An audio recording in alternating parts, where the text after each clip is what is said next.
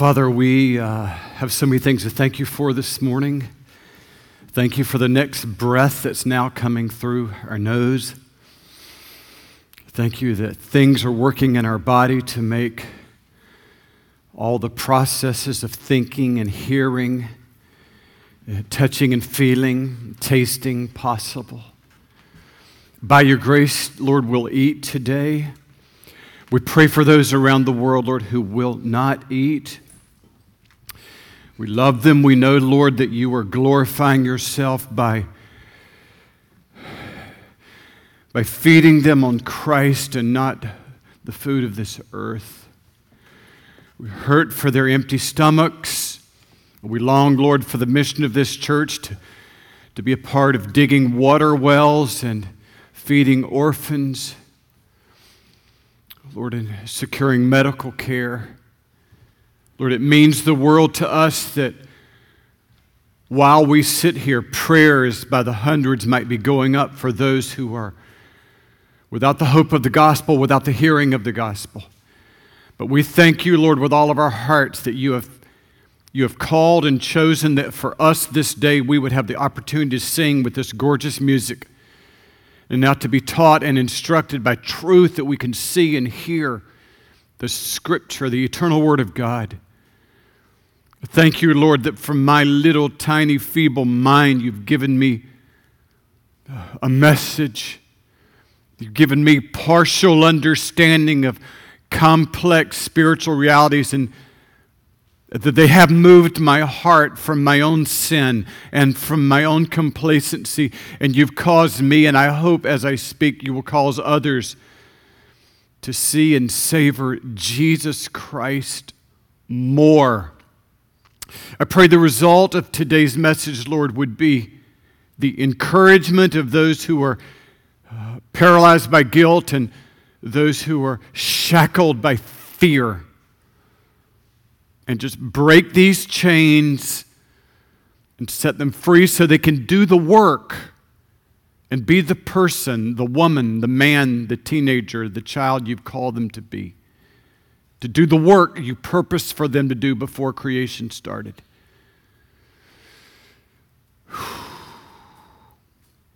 We confess our sins of this week.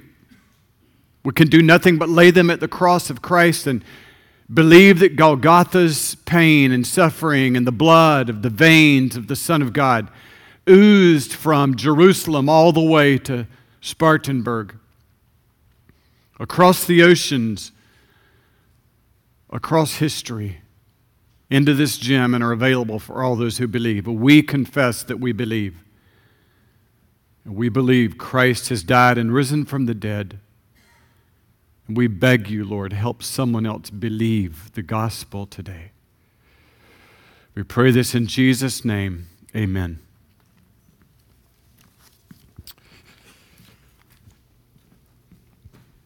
The hands of Zerubbabel. Zechariah 4:9. The hands of Zerubbabel have laid the foundation of this temple, and his hands will also complete it. There are a number of reasons I love teaching from Zechariah chapter 4, but among my favorite is this is the second sermon I ever preached at Hope Point Church, July 20th of 2003, when you all were very few in number, and our vision of the future was so small compared to what it is now. And we sought at that time, as we sought to establish a new city in this church, I thought there was no better way to encourage leaders who were apprehensive about taking baby steps forward than to remind them of one of the great building projects of antiquity, that is the rebuilding of Jerusalem, to a group of people who were far more intimidated than the 60 or 70 those of us who started this church 15 years ago. During our 10 weeks of vision casting, we had met in a funeral home on Highway 9 that had been converted to a church. But we were a West Side plant, so we needed to find a location here. And out of the blue, God provided Oak Brook School. He answered our need for a building, and I don't know what sold them on the idea that to let us rent this gym and classrooms for $150 a month. That was our starting price. I think it must have been the fact that we told them we'll probably be here just for about a year, maybe 2. But I love the fact that 15 years later, I'm back by God's calendaring of my preaching schedule on the very week that we close on the property that is going to be our permanent location on the Asheville Highway. My preaching schedule has me back in Zechariah chapter 4 and the rebuilding of God's temple. How does he do that? Oh, I wouldn't ask you to believe in the gospel for just coincidences and providences like that alone, but it sure helps your faith once you get started in the Christian journey. So we're going to be in chapter 4, the rebuilding of, the building of a temple, the building of a construction project today, and that has to do with a man named Zerubbabel. That's just Alex signing the papers today. I was not about to put my name down on a $4 million loan at all. Alex seemed to be very happy about that. So chapter 4 is the story of one of the leaders of the construction project, more of the political guy, a governor named Zerubbabel. And the last time we were together, we were looking at the spiritual leader of this group who was involved in coming back to Jerusalem, and his name was Joshua, and he was a priest. And I think I just want to recap because the chapters really needed to be, we just gave out of time, but they needed to be preached together because both men faced massive intimidation. Both men faced statements from the enemy that made them feel very weak. In Joshua chapter 3, he and the other priests had lived such filthy lives that there was a spiritual entity, a being called the accuser, that came in chapter 3 and told Joshua, you are unfit to come to church. You're unfit to be a spiritual leader. You're too tainted. You're too guilty. You can't lead. And that accuser, later we find out in the book of Revelation, is called Satan. Now, then over in chapter 4, we have another intimidating message. This guy is not dealing with guilt. He's dealing with a sense of weakness and inadequacy, and he's overwhelmed by the task, and he's the governor, and he also feels a message. He can't do the project, not because of guilt, but simply because of a sense of powerlessness. So in Joshua, and so in chapter 3, we have a man who felt worthless, and in chapter 4, we have a man who felt powerless. Am I talking to anybody today who might feel somewhere in between those two bookends? And the accuser, you need to understand that I believe the Bible with all my heart, and I believe the accuser stops the majority of people from living out the life that God intends for them to live, either because one of these false statements. Either you have experienced such many flaws in life, he tells you you're worthless, or you've spent all of your life listening to him mock your level of confidence, and he tells you that you are powerless. And either whether you feel worthless or powerless, many people leave the race that God has designed for them because they feel I'm too worthless or I'm too powerless. Now, sometimes the book of the Bible is simply easier to understand if you do a little background, a little bit of biblical background. And if you see me juggling my ear, it's because last week Ronnie preached, and it's a scientific fact that the ears of the people from the Dominican Republic are different than people from Spartanburg, South Carolina. So his ears have reshaped the mic, so I'll be doing that just a little bit. So I want to give you a little bit of biblical background because I don't think you'll really grasp what Zechariah chapter 4 is about. But the book opens with Zechariah saying, this all takes place during the time of Darius. That would mean nothing to you, except it's important for you to understand that took place in around 520 BC. All right, so here are the dates.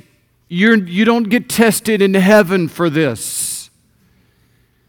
But these will help you understand the book. 586 BC, God's people are destroyed by the people of Babylon. And they go into exile here for about 50 years, total time for 70 years because some went before 586. 586, the city is wiped out. 538 BC, Persia, a new world power, conquers Babylon and sets these Jews free. They get to go home. So in 538 BC, the Jews go home. They've been there 50 years. Now, if you do a little extra work, other parts of the Bible, other historical parts of the Bible, in Ezra chapter 3, it says that as soon as they got back, they began rebuilding the temple walls, the foundation, and the construction had begun. In Ezra chapter 4, we're told that the surrounding nations begin to complain, and they wrote a letter back to the Persian king.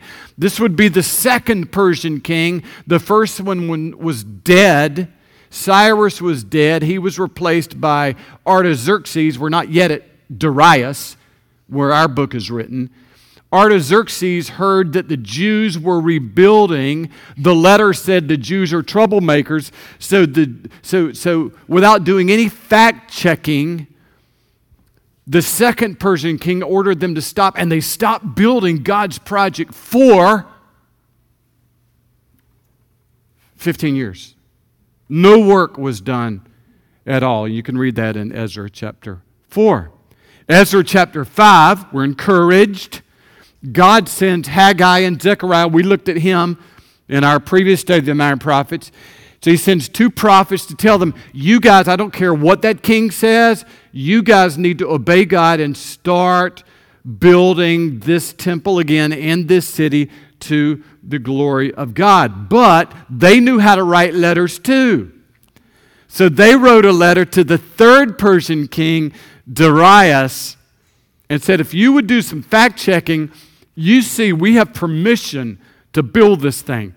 And just for the fun of it, I want you to listen to his response. It's a great letter. Ezra 6:11. This is the Persian king's response. Furthermore, I decree that if anyone changes this law of letting them rebuild, a beam is to be pulled from that man's house, and he's to be lifted up and impaled on it. Very clear. And for this crime, his house is to be made a pile of rubble.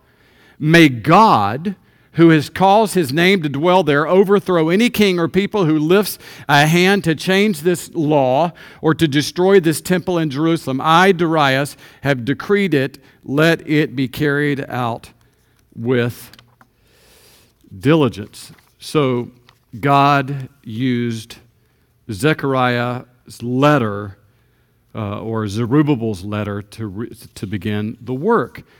So you would think everything's going well, but now the work is, they have the official letter of the king, you can begin, but they are now experiencing a new type of discouragement, and now the temple doesn't look so good, and this is the reason for the fifth vision of the book of Zechariah. So God spoke to Zechariah through 8 visions. This is vision number 5. And it's again to encourage this leader named Zerubbabel, lead these people. This thing's going to happen.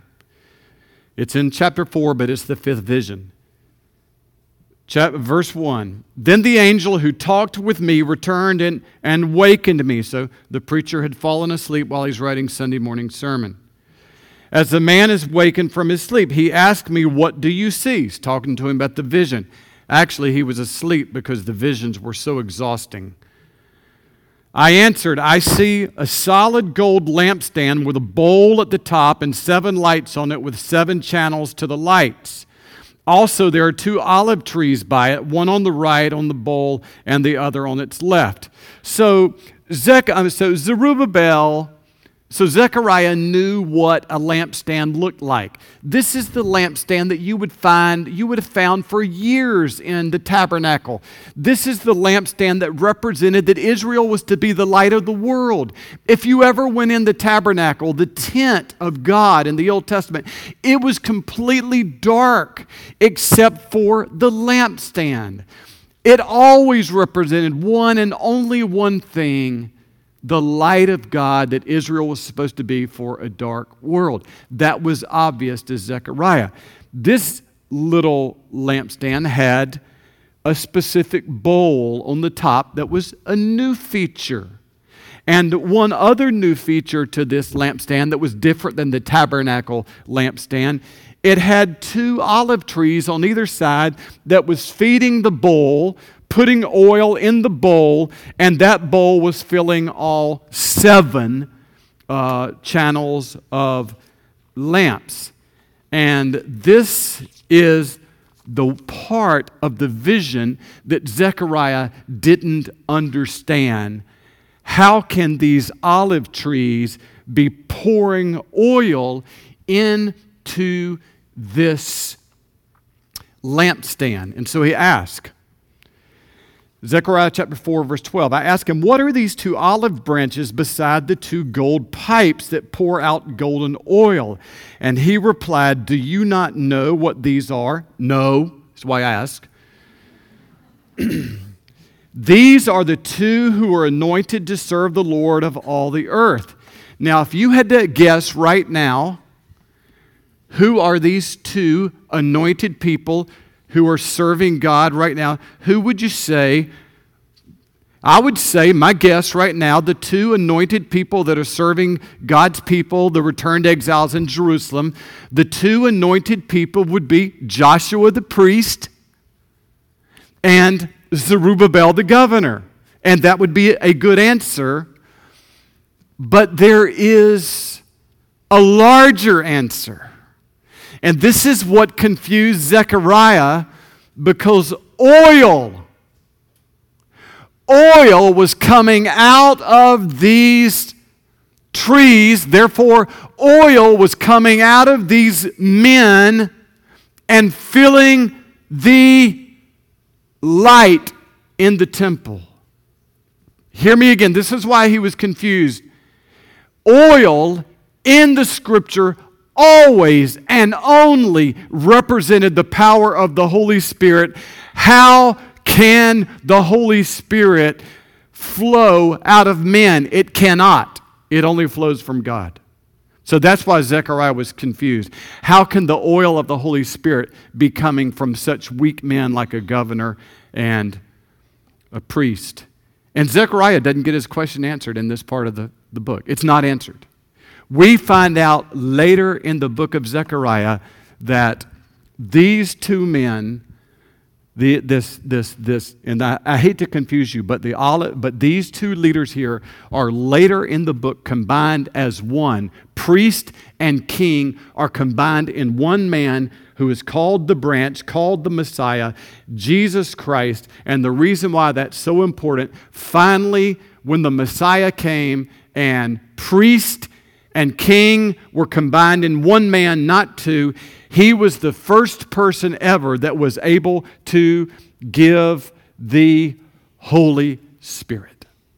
So when you read Zechariah chapter 4 and you see, why did God not answer? How can 2 men give the Holy Spirit and empower the candle that lights the world?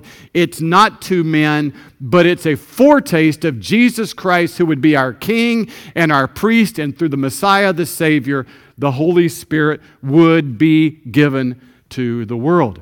And this is the fun part of Zechariah chapter 4, and from here on out, I would say it's easy listening. Sort of complex up till now. Zechariah chapter 4, so he said to me, this is the word of the Lord to Zerubbabel. Now remember, he's trying to encourage this scared man. You can lead this construction project in this city. You think we need these words of encouragement at all at this time? And here's how it's done. This is going to happen not by might,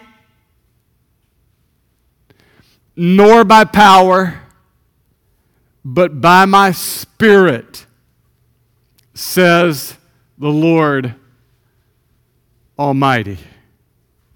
So let's look at what that means. Not by might.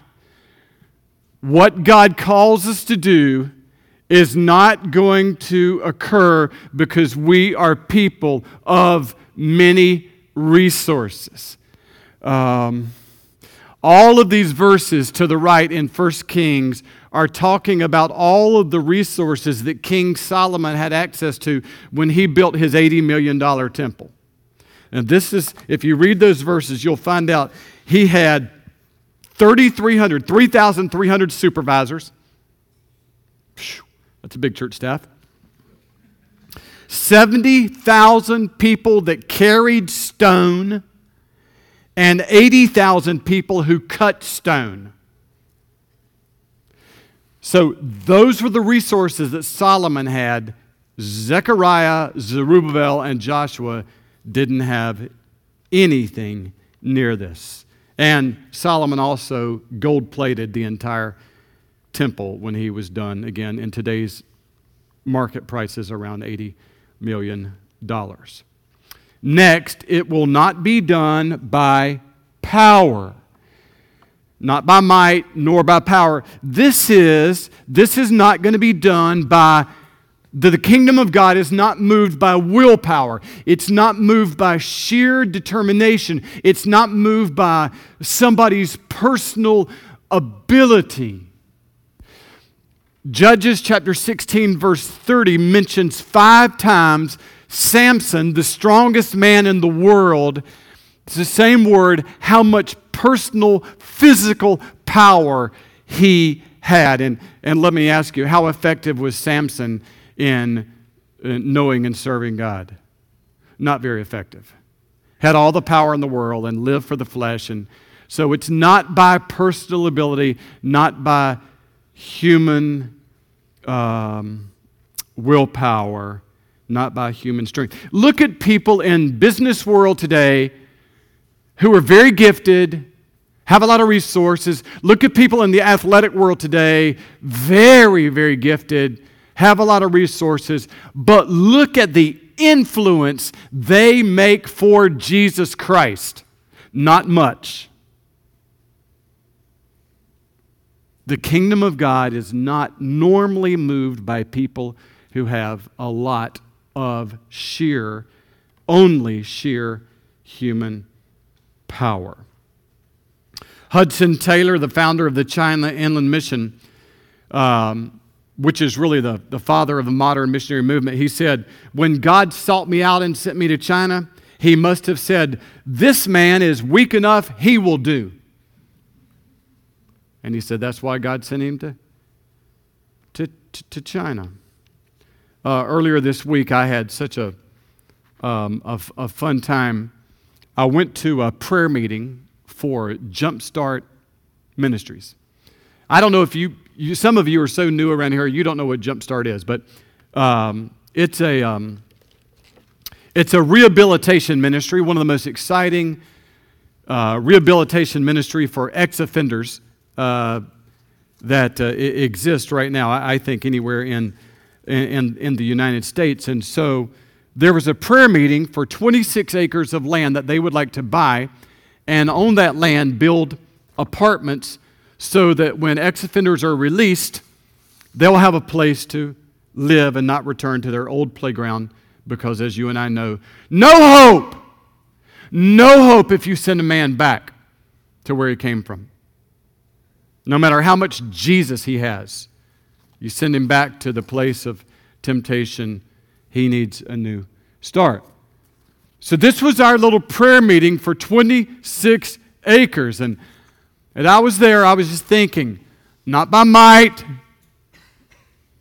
not by power, not by might, not by power. But this is what they're praying for right here. 26 acres, and on this 26 acres is going to be what's called Restoration Village. Now, what I love about God, not by might, not by power, is recently, I don't know if you read this, this is the August 4th. I don't know how many of you read World Magazine. Everybody in this church needs to read World Magazine. Throw every other magazine you have away because it probably has a liberal bias. World Magazine, it's the same news that you would read in every other thing, except it tells the truth and often encourages you by letting you know what God's doing in the midst of secular world. And so this is unbelievable. This is a little jumpstart ministry that started out of this church. Chuck Fields, Don Williams, and Bob Caldwell, Todd Nethery, and some others, many others, and I shouldn't have started naming people. I think Phyllis was part of that, and Tommy and others. Stop. Tim. Read the August 4th, 2018 edition of World Magazine. Jumpstart is featured, not by might, nor by power. I think this picture here, see if I get this is Steve Wyman. All right, so this is great. This is a quote from him. This is Steve Wyman. He's a 7-year, he's an ex-offender. He says God definitely has a sense of humor. He's a former South Carolina inmate and now a 7-year employee at Sun Surveillance. It's a Christian company that's a security business. And the majority of its employees are ex-offenders. Jumpstart offenders, not by might, nor by power, says the Lord. And I don't know how many of you know Don Williams. You need to get to know Don Williams. Whenever he walks in the office, I'd just about drop everything to spend some time with him. He's a major mover and shaker with Jumpstart. So not by might nor by power, but it will be built. The kingdom of God is going to be built by the Spirit of God. And I love the way the writer, the Holy Spirit, used by the Spirit of God, by the breath of God. Same word that we see in Exodus 15, 8 and 10, when the Israelites were about to be killed, 2.5 million of them were about to be killed by the Egyptian army that was chasing them, and they had come to the dead end of the Red Sea. So you have the world's strongest army behind them, the Red Sea in front of them, no place to go. And the Bible said that God breathed, same word, breathed on the Red Sea, and it parted and became an interstate. And they passed through it by the breath of God. So everything that God wants to do in this city through us is not going to be accomplished by might, by power, but by the breath, the Spirit of God. So let's see the encouraging part. Not by might, nor by power, but by my Spirit, says the Lord. Have you ever noticed how many things were done in the life of Jesus Christ by the power of the Holy Spirit? Just going to read them to you. Please don't get so caught up in note-taking that you miss the beauty of just the rhythm of this. It's recorded. This sermon goes out to 100 million people every Sunday. Maybe 40 people. So you can watch it later. These are all the references. His birth was produced by the Holy Spirit. His baptism was attended by the Holy Spirit. His temptation was supervised by the Holy Spirit. His itinerary was guided by the Holy Spirit. His ministry was empowered by the Holy Spirit. And outside the book of Luke, we're told that Jesus died on the cross by the power of the Spirit, and he was raised from the dead by the power of the Holy Spirit. Everything Jesus did was done by the power of the Holy Spirit. And isn't it interesting that we see Jesus Christ rising early every morning to tap into the power of God's Spirit? I had a great friend this week, had no idea what I was preaching on, but sent me a wonderful quote from Dietrich Bonhoeffer. The people of faith wake early because of their expectation of God's marvelous acts. Let me read that again. The people of faith wake early because of their expectation of God's marvelous acts. Sleep no longer holds them. They rush to greet the early grace of God. There are 254 references in the New Testament to the Holy Spirit. What are we doing? We are never going to make a dent in Asheville Highway, in Spartanburg, in Jordan, in India, if we are living outside the control of the Holy Spirit every day, every early morning.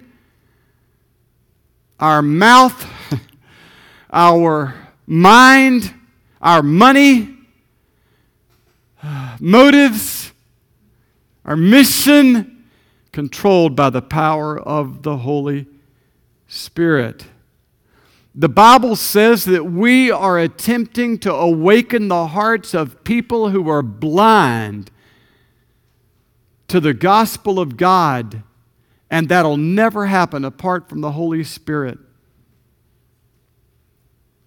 Jesus said, wait in Jerusalem until you receive the power of the Holy Spirit. Don't do anything apart from the Holy Spirit. Alexander McLaren, what a quote. The world's power at its mightiest is weak, and the church's true power at her feeblest is omnipotent. If only she grasps the strength which is hers and takes the Spirit which is given. So you have a choice in life. You can give yourself to things that you can accomplish in the power of your hands, or you can give yourself to things that can only be accomplished by the power of God's Holy Spirit. Now I'd like to close today with 4 remarks about what the Holy Spirit enjoys doing. Number 1, the Holy Spirit loves to move big things. Zechariah chapter 4, verse 7. What are you, O mighty mountain? Before Zerubbabel, you will become level ground. Well, the mighty mountain that's referenced here is all the opposition. All the Samaritans that were complaining and opposing and letter writing, and even all the internal opposition of all the people who were griping that this will never get done and we need to quit. And Zechariah told Zerubbabel that by the power of the Spirit, this mountain of opposition is going to become level ground. And I love how it says it in, let me just read it to you, what it would look like in Hebrew.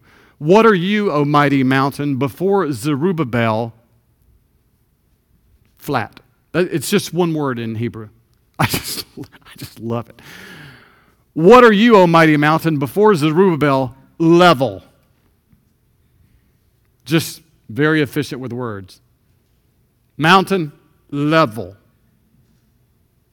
That's what the Holy Spirit does. He takes mountains and makes them level. No matter what you undertake, somebody is going to tell you that you should not have undertaken it, and it will not work. I read a quote the other day from 1878 where someone who opposed the manufacture of a car said, anyone traveling at the speed of 30 miles an hour will surely suffocate. There will be opposers, external, internal, with every true work of God. If somebody is not opposing you, you're doing nothing. I received an encouraging letter this week from Steve Douglas, the president of Campus Crusade for Christ. Steve and I are great friends. Not. I am like many of you. I receive multiple newsletters from people I don't know. I am glad I get letters from Campus Crusade. And this was marvelous. It was simply a newsletter to recount how the Jesus film was being used to introduce the gospel of Jesus Christ in Muslim countries, hostile Muslim countries in Africa. And I wish I could tell you all the stories, but this is my favorite. One particular African country, basically 100% Islamic, went to a village, had tried many times. No, don't show that movie here. But an old man died. He was 111 years old, and he had 5 sons. And people were coming, and the custom, as we might have a custom here, but not quite this long, it's a 24-hour or more wake. We've seen those of you who've traveled in India, just the wake lasts a day or more. Well, it's one of your obligations as a host of the deceased is to, in this particular African village, was to provide entertainment for all the people that came. Well, the 5 brothers had no money, they had no resources, they couldn't provide any entertainment for all the people that were coming. So Campus Crusade came and said, would you like to show the Jesus film for entertainment?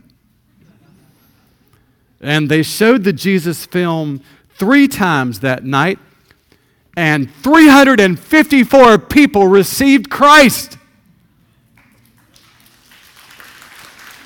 And today in that village there's a new house church planted in a village where there was a mountain of opposition before. Number 2, the Holy Spirit will enable us to finish our callings. Zechariah 4, verse 7, then he will bring out the capstone. This would be the final stone. That'll be so great when we see the final thing laid on Asheville Highway next summer, won't it? Would that be just great? Then he will bring out the capstone to shouts of, God bless it, or God has blessed this thing, God has blessed this thing. And then the word of the Lord came to me, the hands of Zerubbabel.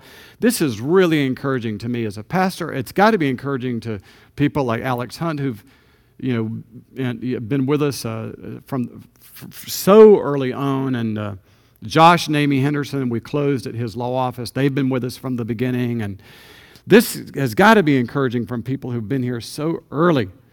The hands of Zerubbabel have laid the foundation of this temple, and his hands will also complete it. Amen.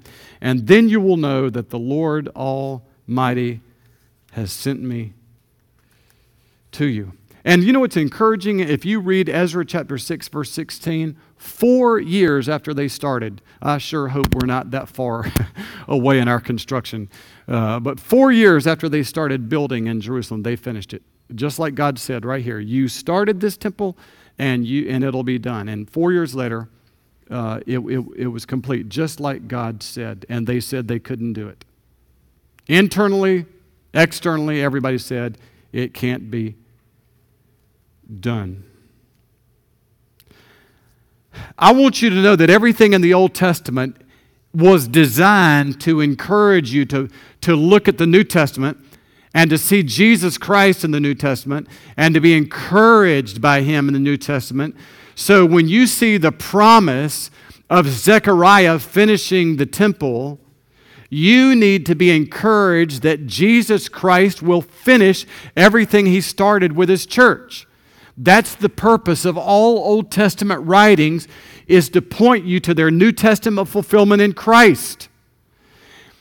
Everything Jesus began, after all, Jesus Christ in John chapter 2, verse 19, called Himself the temple. And He said, and He called Himself the chief cornerstone, or the most important stone of the temple, because of His death and resurrection for sin.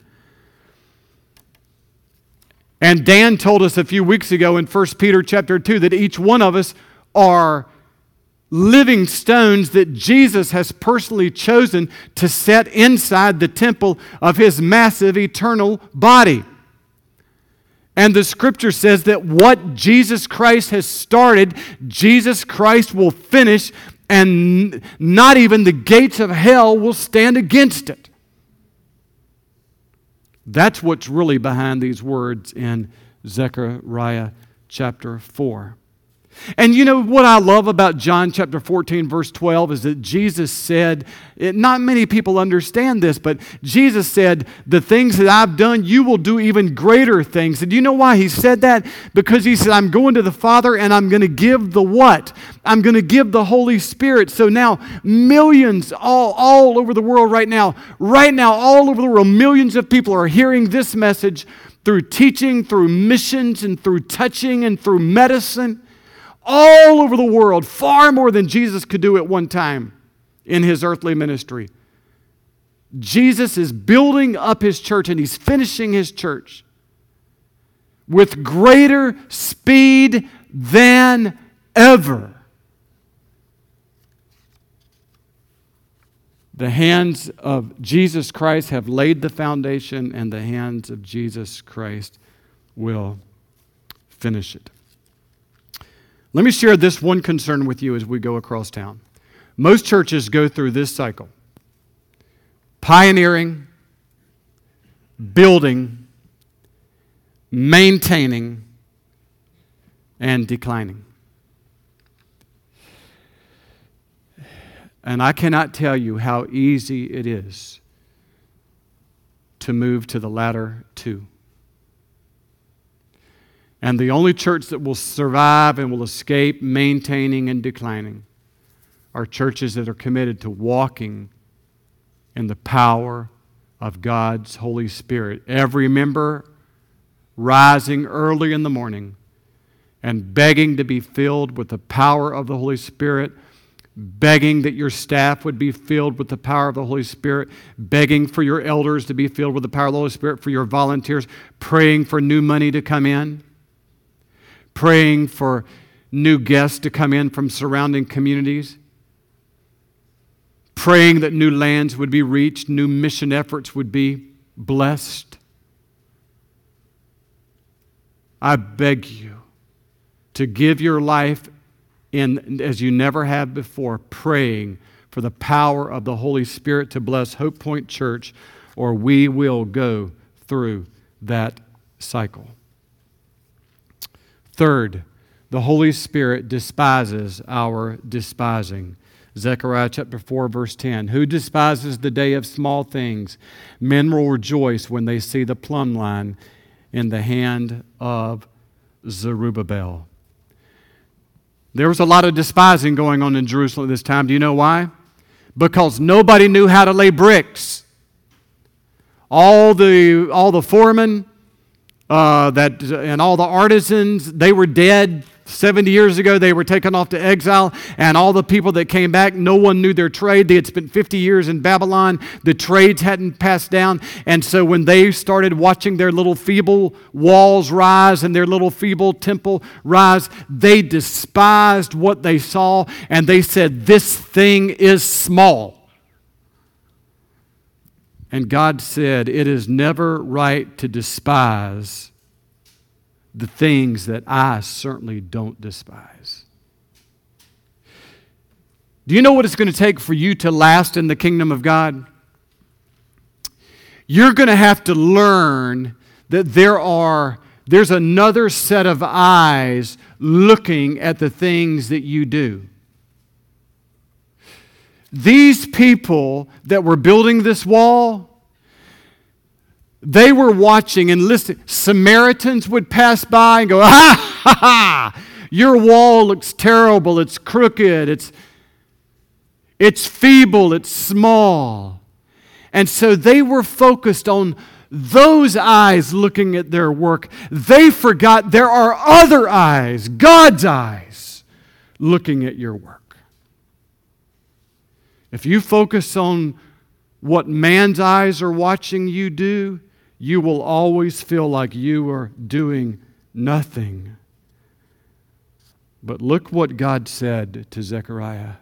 These 7 are the eyes of the Lord which reigns throughout the earth. And I told you 2 weeks ago how many times we see the book of Zechariah used in the book of Revelation. Do you remember how Jesus Christ is described in Revelation chapter 5? The Lamb had 7 horns and 7 eyes, which are the 7 spirits of God sent out into all the earth. Let me just close with these words. My brother and sister, your Lord, your Savior, sees your work for Him. The eyes of those who mock you are not the only eyes watching your work. The eyes of those who doubt you are not the only eyes watching your work. The eyes of those who hate you are not the only eyes of those who are watching your work. The Lord Jesus Christ is on His throne. The crucified hands which started His church will complete the work, and He's invited you to join the work with Him, filling you with His Spirit, enabling you to work with Him, and He is watching and shouting with joy everything done in His name for His church. Let's pray. Father, we thank You for all that You've blessed in 15 years. It has been by Your Spirit, not by might, not by power. I am Joshua the filthy priest. I am Zerubbabel the weak governor. But You have sent the Holy Spirit to rescue this church. You have sent loving people. You have sent patient people. You have sent giving people, serving people. All of it has been the supply of the Holy Spirit, and all of it has been guided by the hands of Jesus Christ. Every stone that has been laid for Christ or for God in this city has been laid by Jesus. He is the cornerstone of this church, and He is the church. He is the temple. And in Him we live and move and have our being. And for all of eternity we will live within the temple of God. We will live within Jesus Christ. He is the temple, and we thank You that we are living stones. And we ask that through our witnessing and through our teaching and through our missions, our going and our praying and our giving, and through our moving across town, that You would be pleased to complete the work that You've called us to do. New people, new lives, new families, new teenagers, new children, new babies would be exposed to the gospel of Christ, would hear the cross, would believe in the power of the blood, would stand outside the tomb and believe that one has been raised from the dead, would believe that Jesus Christ is the combination of priest who forgives all sin and king who rules over all the world. Would You bring someone today to the priest king for the forgiveness of their sins and the inclusion into His eternal kingdom? In Jesus' name I pray. Amen.